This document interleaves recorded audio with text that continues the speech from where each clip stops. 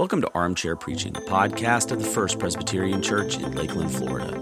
This is a podcast about God's Word, the beauty of the gospel, and what it takes to communicate that truth to others. I'm your host, Pastor Zach McGowan, and on today's episode, Pastor John and I talk about the third week in our series, Peace on Earth. We also talk about our favorite lines from Christmas carols. I hope you enjoy the conversation.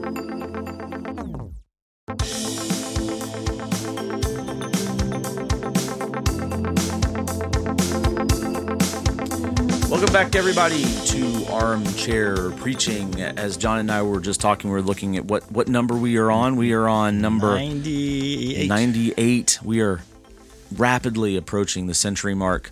But it looks like, if my scheduling is correct, we will not hit the century mark before... Start out the year with a bang. That's right. Now, this does not count bonus episodes. So there have been bonus episodes that don't count in this. We actually probably have done more than 100 at this point. But I don't count the bonus episodes in the count, because then would be bonus if they were part of the normal ordinary count. But welcome, John. Glad you're here. Good to be here. We are going to be talking about the third week in Advent. Right. This is the Joy Week. Yep, we had a lot of joy on Sunday night. Sunday night with our staff Christmas party. Yeah, that was Zach and I got to have a little fun. We had some joy. With that, and some singing and some playing. That was fun. Yes, we were wassailing. Now, I don't know if that was what wassailing. I still don't know what wassailing is. But I think it's a great word, though, that we can use this time of year. But one of the things, this particular sermon about joy, I don't know if people realize this. In Vine, nobody knows what the titles of the sermons are because we don't publish them anywhere. But we do publish them in the classic service, and sometimes my internal title is maybe different than what we put on the page, but this week it was the same. I mean, the title of the sermon was "Joyful All Ye Nations Rise," officially this Advent, I think all of the lines for the official titles have been lines from songs. Lines from songs, yes. This one specifically coming from one of the songs that we sang in all of our services, Hark the Herald Angels Sing. And we both mentioned Hark the Herald Angels Sing in our messages at different times. Yours more towards... I opened with it. And I closed with it. Oh, I closed with it, yeah. I opened with it, and then I also closed with it, but not the song. I closed with the line from I made a big point about the 10th verse of the poem, or was that actually there wasn't some version of the... No, it wasn't a version of the song that has 10. Actually, so it's a little bit of a misnomer. The verses that we have now are double the length of the actual hymn for Christmas, which was the poem that Charles Wesley wrote that became the inspiration for, or was reworked into this. But 10 verses in the original. All that to say, we both talked about Hark the Herald. We talked about various lines from it. And we have talked in the past about, I think last year even, talked about our favorite and least favorite Christmas songs. People might remember you hate Little Drummer Boy. Yes. I won't tell Tyson Voigt, our resident drummer. Or that, I will say I have seen several versions of the Little Drummer Boy that were quite impactful and positive and good. But for the most part, it is tedious, monotonous, and I'd rather have my teeth pulled. Tell me how you really feel, John. But I think I don't know if I mentioned my least favorite. I'll tell you, man, I have a hard time with Away in a Manger. I have a hard time with it. Too sweet and sappy? It's very saccharine, for one thing. And also, too, the whole idea that Jesus as a baby didn't cry, I just find that difficult. That would not have made the canon. They would have had canonical issues with that in the early church, of including this in the scriptures. So I always have a hard time with that. I know my kids love that song, other people love that song, and now people probably don't like me because I don't like that song. No, we'll just relegate that to a particular moment that the songwriter noticed, and then they said, "Oh, he wasn't crying." Yeah. And then he was crying later. Right. But today we're going to talk not just about our favorite Christmas carols or hymns, but specific lines in those hymns that are really impactful and meaningful. You have mentioned in the past that your favorite Christmas hymn is "O Come All Ye Faithful." "O Come All Ye Faithful." It's a great one. Great one. Is there a particular line? What is the line that really gets you in that first song? off, it opens up with that, "Joyful and triumphant, come, O come to Bethlehem," and then "Come, let us adore Him," which is that. It's just great, and it's usually one that we do like on Christmas Eve, if we're only having Christmas Eve services, or I'm sure we'll do it as a Christmas Day service time. But it's the last verse actually, which is the all hail, Lord, we greet thee, born this happy morning. So it's really it's Christmas Day, and if it's the end of the service for Christmas Eve, 11 o'clock service, it actually is Christmas Day when you're doing that. And then just some good theology in that last couple of those lines. Word of the Father. Now in flesh appearing, right out of John's gospel. That's the one that we were coming down and bound before. So it's between the fact that it is Christmas Day and we are here to worship this one, and He is the Word of the Father. He is incarnate here. It's just I don't know. It gets to me, and then just the music to go along with that it's very compelling. It is, yeah. Yeah, "O Come All You Faithful," that's definitely my top 5. I think, last year when we talked about this, and I'll cheat a little bit because my favorite Christmas carols, I don't know, yours is pretty consistent. "O Come All You Faithful," that's it, right? That's it. For me, I think annually it will change and adjust depending on where I'm at. Some years, some of the hymns or songs really hit me a little bit more than others. I discovered a few years ago a song I had never really heard before. It's very old, but in the bleak midwinter. Oh yeah, which is a really depressing song from very minor key, very O Come, O Come Emmanuel in that way, but. There's a line in that, and I'm cheating because I'm going to do 2. There's the line, if I were a shepherd, I would bring a lamb. If I were a wise man, I would do my part. But what else can I give him? I give him my heart, And actually, the kids this morning Little did Shepherds, that same thing. They did that. They didn't do that song. That song would have been weird, but they did those lines. The lines from "In a Bleak Midwinter," they refashioned into a more preschool level. Yeah, it was really great. But I noticed that when I'm like, that's "In a Bleak Midwinter." But there's a particular version of that song by a modern singer named James Blake, which it's all his voice doing all the different parts, and it's very haunting. And he's this electronic kind of artist, so it's kind of weird, but it's really good. We have one every Christmas we listen to with the Night Heron Consort is the name of the group. It's a Celtic sound, all instrumentals, Celtic, but they do the "In the Bleak Midwinter." I could listen to it all month long. Yeah. So I like that one, but probably the one the Christmas carol that really encapsulates the Christmas morning, Christmas Eve night kind of vibe to me is it's always "Joy to the World." It's one of the things when Jennifer Voigt, our worship leader in the modern service. When we talk about the first Christmas Eve, is that, look, 2 things about Christmas Eve.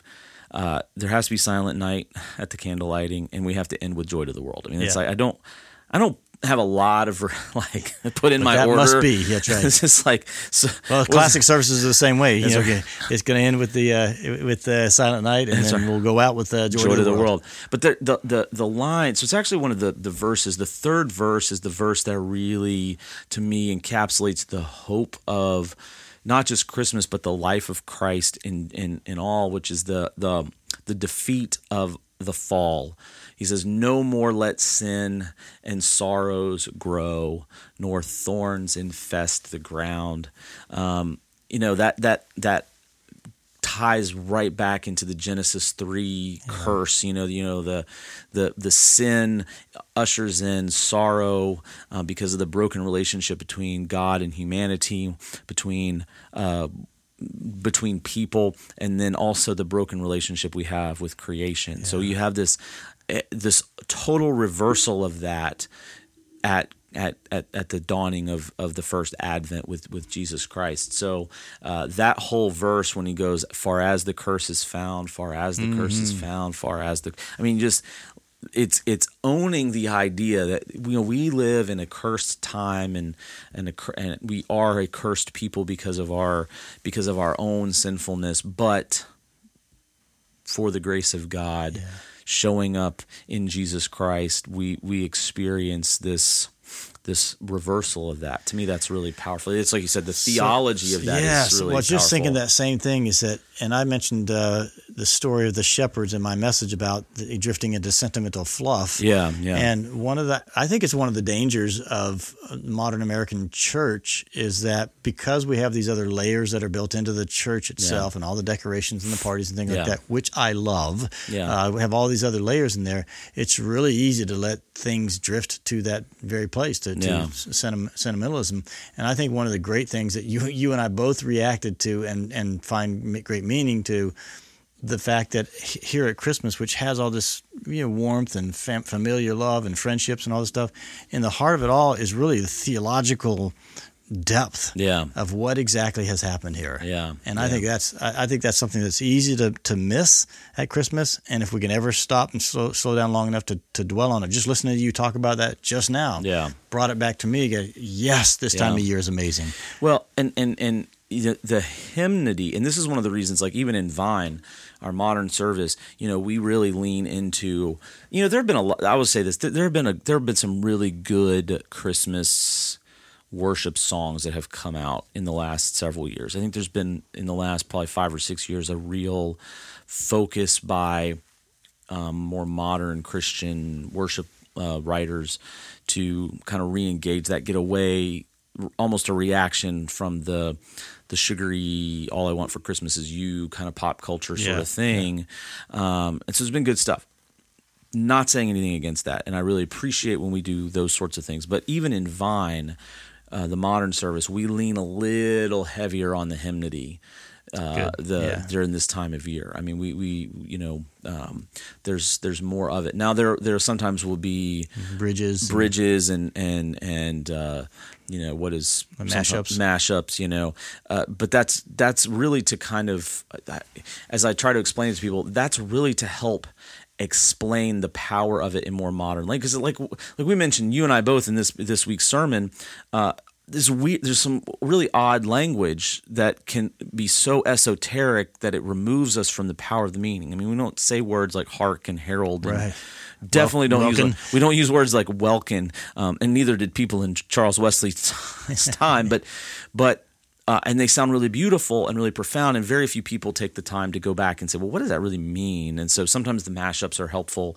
The extra choruses or bridges to kind of like explain in a few lines what it means. But it's so theologically rich and dense, so amazing. But I have to confess that even though that theological richness and depth has been there all along, there's been plenty of times since I've been a Christian, and I'm thinking back to the early years of taking this whole enterprise seriously, that it was really just the music that I was singing the melody because that's the melody, and the words just they filled they made the music. And they make you feel there's something. I didn't think about the words much, in other words. Well, and it ties you back. I mean, I think there's something powerful about music because it does tie us back to memory. And you talk about the tradition of "O Come All Ye Faithful," the tradition of "Joy to the World," "Silent Night," when we sing those songs and when we do it as a community, there's something powerful about that. But the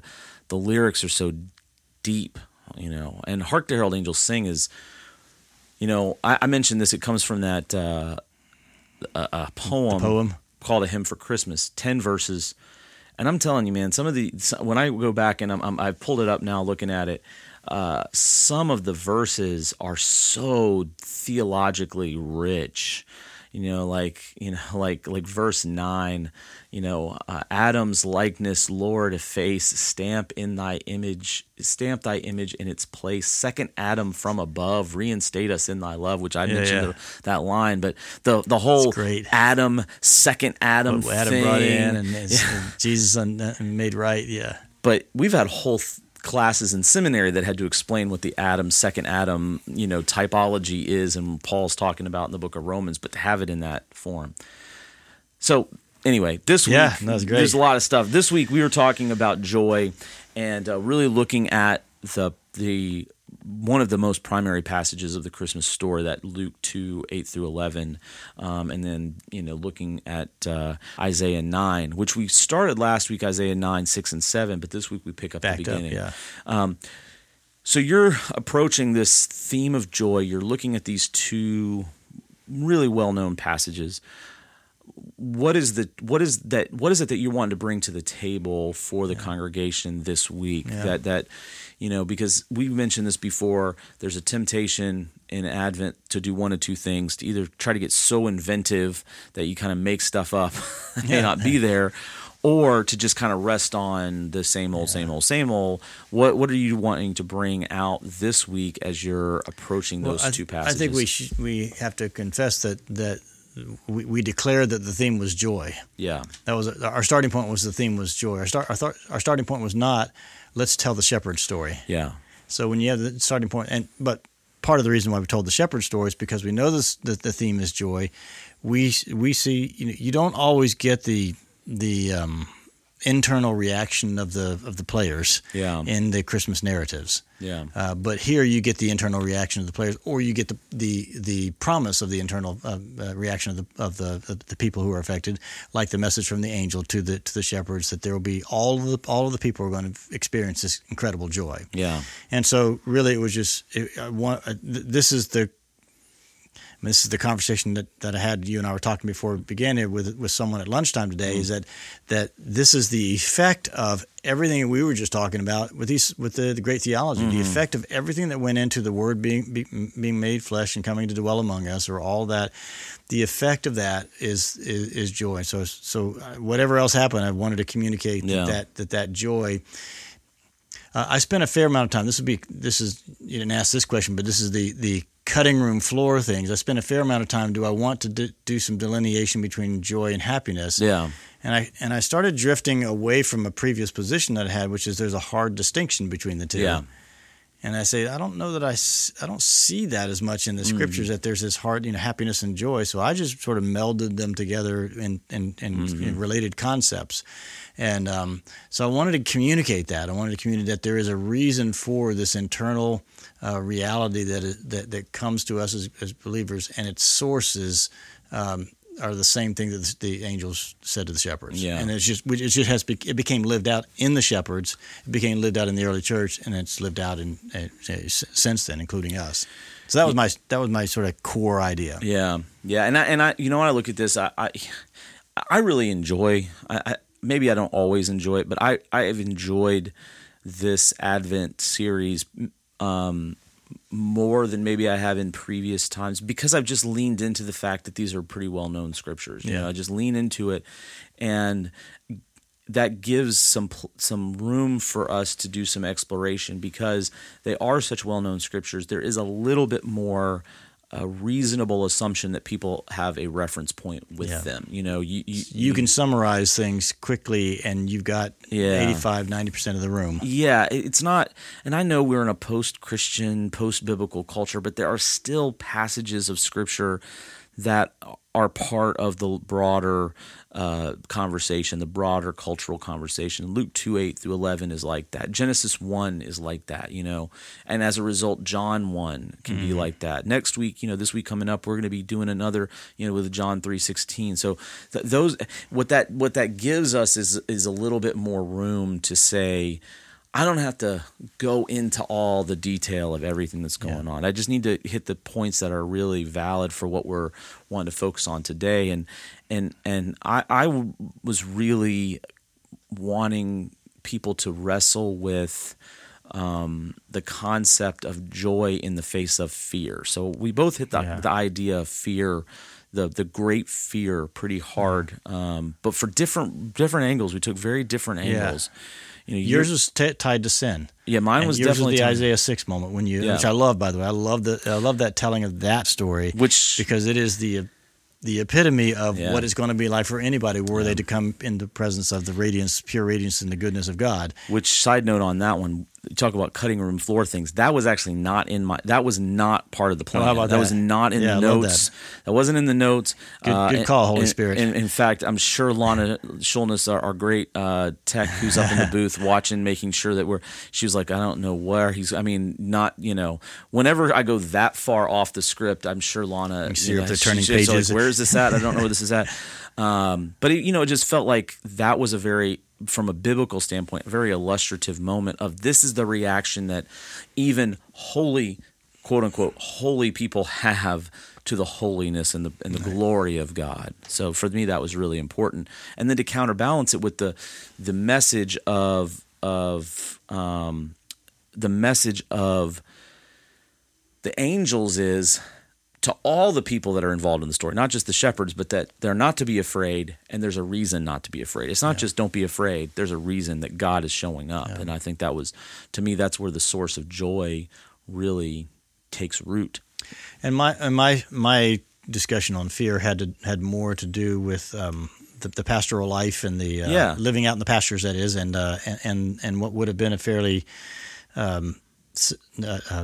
quiet, well, relative to modern terms. Yeah, said even boring at times, but it would have been, and then to have something that, which is really, this is hard for me because we are moderns. Yeah.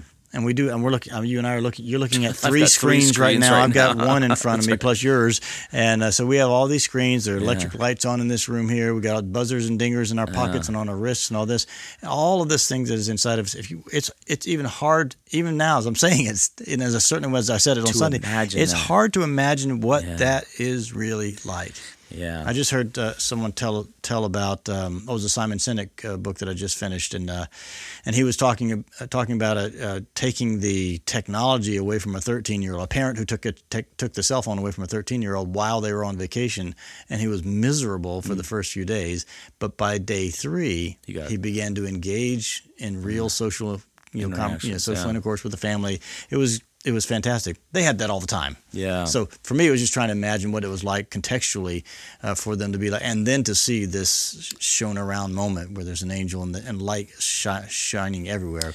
Well, and as you're even saying this, and I remember in your message, you talked about our sort of, I don't remember the exact words that you used, but the idea that we're used to, we're kind of almost anesthetized to spectacular, right? Like you didn't use it say it this way, but kind of like we're used to special effects teams, right? And movies that fill up, 3-story sides of a wall size and just being bombarded with these sorts of things, such that the concept of us having great fear in the presence of God would not necessarily even be in our wheelhouse, because we would be skeptical. I think one of the things that's interesting about taking both of what we said together isn't that the way we also look at the sin part? We're so I want to say deadened to the spectacularness of God's glory that we also are deadened to our own spiritual state of sinfulness. Yeah. So I would if I would have carried it further, I think the awareness of sin would have been step 2. Step 1 would be just the experience of what we're experiencing in the moment would have been just terrible, terror-filled. But then step 2, once I figured out that this was God, the messenger of God, is oh man, I'm in trouble. Yeah, and one of the things that I did not talk about, you mentioned very briefly. I wonder if we could take a second, because I do think this is an important kind of conversation for people to kind of wrestle with a little bit. When the angels show up, they say, "I bring you good news of great joy for all the people." Yeah. Right. So that definitive clause is really important. Mm-hmm. The people, not for all people, which sometimes people will I'll bring you good news of great joy for all people. Mm-hmm. But that you mentioned it in your message that it's not all people, it's all the people. It's one specific group that Jesus is being born into, and that's the Jewish Hebrew people. And yet at the same time, there's a hint. There's something more to that. So I wonder if you talk a little bit about that connection. This obviously didn't go into a long, drawn-out thing about, yes, Jesus is the Messiah to the Jewish people, but that also carries with it blessing for the entire world. But that's not what the well, Luke the evangelist, who's writing this part of it, would certainly have had the beyond Judaism in his nations, in his mind in this, and yet this is a very Jewish moment. Mm-hmm. Even though, as we both pointed out, which I love the fact that we both pointed out the detail, these shepherds. I loved how you talked about they were essential to the economy, but they were persona non grata when it came to socially outcast. Social connections. And so these were not these are not the elites here. These are the bottom of the barrels here, but they were in the Jewish barrel. Yeah. And so Luke is clearly talking to the people in the Jewish barrel, but you get this right up front. Oh, yeah, but you get a hint that is way bigger. That the people, as you said, the definitiveness of that will be expanded. Yeah, one of the things because as I said last week, I'm teaching through the same sets of scriptures as we're preaching on in the Agape Sunday School class. Before or after the time when you preach? No, so it's the same week. So I preach it. So I actually teach it the same week as I preach it. So I've got both sides there too, which is actually why the Isaiah 6 passage came up in the sermon, because it was something that came up in the Sunday school class, and I decided to incorporate it into the message because I felt like it communicated where people are struggling. People struggle with the idea of being afraid in the presence of God, because we're kind of preconditioned in our Western evangelicalism kind of thing, is that God is daddy, and even if you didn't have a great dad, you know the concept of what it's supposed to be, and it's cuddly, and it's, and then you have the whole Jesus is my homeboy garbage from, the late 90s and stuff. So all this kind of like flattening of that. And so it's important to kind of, remind people, but God really has every right and ability to just squash us and turn it. You said that. That's one of the lines I wrote down. There's fear in that we are sinners, which was the reaction of the shepherds, and that what we deserved is to be squashed. That's right. I love that. I love that phrase. Yeah, people don't like that, though. No, they do not like that. Well, this is again what we were talking about. If that's all you hear and that's where you stop, you've missed the point. Well, and it's tragic. It's tragic if it stays there, right? But to finish that thought, because the point is, into that, the grace of God has come to deal with that sin, so we're not squashed. And that, as a result of that, there's incredible gratitude, there's incredible joy, there's incredible hope, there's humility, all the things that mark the qualities of our life of abundance comes out of that reality. Well, and that's the idea that grace is not amazing if we deserve the gifts. If we're righteous and we deserve communion with God in heaven and salvation, if we deserve that, then it wouldn't be grace, and it certainly wouldn't be amazing, miraculous grace. But because we absolutely don't, it is. Now, go back to this idea, though, that the shepherds are part of the, like you said, I like how you put it, they're in the Hebrew barrel, right? And the importance of that is that all the promises from the Hebrew about the Hebrew Messiah, all the prophecies, they matter, and they echo throughout their historical context. So you get the Isaiah 9, right? So you get the Isaiah 9, 1 through 5, where, as we said last week, Israel is anticipating through the prophet the destruction of their homeland, or the promised land, by the Assyrians, and yet there's this hope of restoration there. And there's a lot of, you actually dug into the opening. I actually didn't even do Isaiah 9:1. You did, because I did 8 late. You did late in darkness 8 and moved into it, which was really, I thought, a great. So you can kind of see the balance of that. But then you started talking about the Zebulun, all the mediums and the spiritists and the necromancy and the. I think that was great. I think that was great because it gives people a little bit more of a window into. Yeah, and that's not ancient. That's not an ancient reality, because there's still people out there that do all the. I don't think I said it online, but in church, I'm saying that I've been around that. Another cutting room floor is I said a little bit of something, but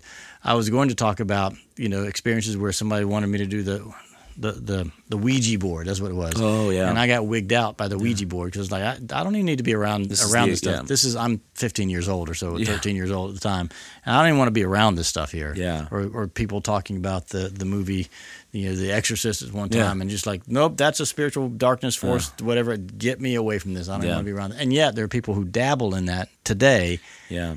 Which was the point. Just like in Isaiah's time, for whatever reason, the living want to try to go to the dead. Yeah. And God is saying that is utter darkness. Yeah, it's utter darkness. And yet into the darkness the light comes, right? Yeah. And I think that was the move that is, the powerful movement in the prophet Isaiah, because the angels are proclaiming good news of great joy for the Hebrew people. There is this great promise that is attached to that, and it's expanded beyond the borders of the Hebrew people.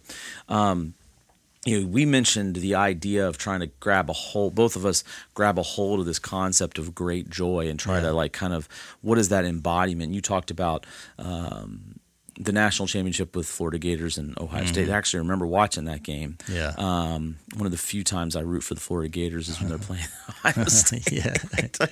We can agree on that. We can agree on that. I was really, really happy that they beat that. But holding your baby for the first time. Holding your baby, absolutely. Whoa. Yeah. Still, even right now, I'm just like, man, that was really good. Yeah. That was really, really good. And Anna and Noah's wedding. Yes, which was really, really good. Yeah, you mentioned it. Well, and those are kind of moments where there's this. There's this built-up anticipation and this longing in all those cases. You're talking about, and this hoped-for reality finally coming true. Yeah. And for the shepherds, they've lived in this Hebrew barrel with this hoped-for reality for the Messiah, and that he would be the Savior of the world, and that fulfill the covenant David. Now it's becoming a reality. But let me ask you this, because we both did that. We both did that. We both used the idea of, kind of leveraged the idea of joy in another part of life to talk about joy in this part of our life. Yeah. What is the hope for you that people will take away and walk away with or live out in their life when it comes to that level of joy? What are you hoping for in bringing that out? In the lives of those who are listening, I think it's a perspective issue. I think we and you mentioned in you asked the question, does your faith in Jesus Christ cause great joy? And I think one, for me, it's that people would recognize in their walking around lives those moments of happiness and joy, those moments of comfort and elation. They would recognize in those moments a whisper of what is ultimate, right? It's God. Those are. This may sound overly I'm overly spiritualizing life, but this is how I kind of look at those things. When your football team wins the national title and you experience that elation, God is giving us that gift. And then saying, but that's not even the most joy-filled thing you're ever going to experience, right? And to look at those, even when you're holding your baby, as miraculous as that moment is, that is just a foretaste, a whisper of the ultimate, the ultimate kind of acceptance into the communion of the eternal God, So my hope, first of all, is that people would tune their hearts and minds with their faith, so that when they experience and I don't like to use this term, but I'm going to use it anyway, when they experience the secular levels of joy, which are not necessarily bad or harmful, but that they would turn in gratitude to the God who is the giver of those gifts, and remember that's pales in comparison to all the joy that they get to experience eternally. And the other side, the other side of that is, and then you mentioned this, and I think this is really valuable, to be an expression of that joy for others. To live as people of joy, which is what you said. It ought to show in your message. It should, and that doesn't mean fake pasting it on type things. It doesn't mean denying that there's hardship. That G.K. Chesterton quote that joy is the gigantic secret of the Christian said that no, we're going to experience just as much of the pain and the suffering and the sorrow and the difficulties of life as anybody. It just means that we're going to be equipped with this and hardwired with this indomitable hope that no circumstance of life can take away. Well, and the sorrow is not the grounding point of our life, right? But I wonder, if you talk about this a little bit, the other side of that coin is, so how do you talk to people and counsel people who are professed Christians, but they are dealing with this long-term sort of sense of despair and hurt in the moment. Because I understand what you're saying, but I wonder if you could talk about how you would counsel a Christian who is one of the especially this time of year too, because we have the whole blue Christmas concept and things like that. Yeah, no, we have to acknowledge it. We have to. I mean, one of the most inconsolable people I've ever been with in a moment of crisis was the mother who lost her child at just before birth. Child died in utero just before birth, and and the answer to your question is, what do you do? What do you do in the middle of all that? Not much. Yeah. The answer is not really. The reality is not much. A ministry of presence is part of it. Words don't matter that much. I mean, we'll say a few words, but they don't really matter. The most that I would do in a situation like that, where people really are dealing with how you described as a long-term disappointment or difficulties of life, is to say, at some point, you and I are going to sit down and have a conversation and try to make some sense of all this. Yeah. But right now, we're not. Yeah. All I can tell you is that there is something inside of us that we can reach to, another gear we can go down to, that is just as authentic as the pain that you're feeling, and we can talk about that when you're ready. Yeah. I don't know how you deal with that, but that's well. I think there's two situations, and one can lead to the other. You're dealing with a parent who's lost a child, especially a child who's young, or preborn. That can lead to a long-term depression, crisis of faith for sure. And then you deal with the folks that have just a sustained malaise, and I don't use that. I mean that in a way. They're dealing with depression or anxiety at a level that is chronic or clinical, and for me, when I talk to people, because they can hear that, they know, mentally, the joy of the Lord is my strength. They know mentally, but for whatever reason, it's not. Yeah, they're in the middle of the. It's at the crisis. It's a sustained crisis, and my. And again, like you said, it's timing is a lot of it too. Sometimes it's just being there, listening, and offering prayer, but not a whole lot else. But at those moments when they are ready, and I've taken the time to say, and it's in a relational. There's a relational equity there to where I say, hey, you know what? Can we start talking about, where does your faith coincide with this, or how does that? And this is assuming this is not something that is clinical, that is chemical. I'm not denying that there's sometimes the necessary, medication that might need to go. Bring in all the resources of help that were available, exactly. including, God works through ordinary means to accomplish His extraordinary work, right? But then I'll say, look, you're actually in pretty decent company, because you look at the scriptures, and there are times where people of faith just had heart. I mean, they went through it, and Elijah is a prime example.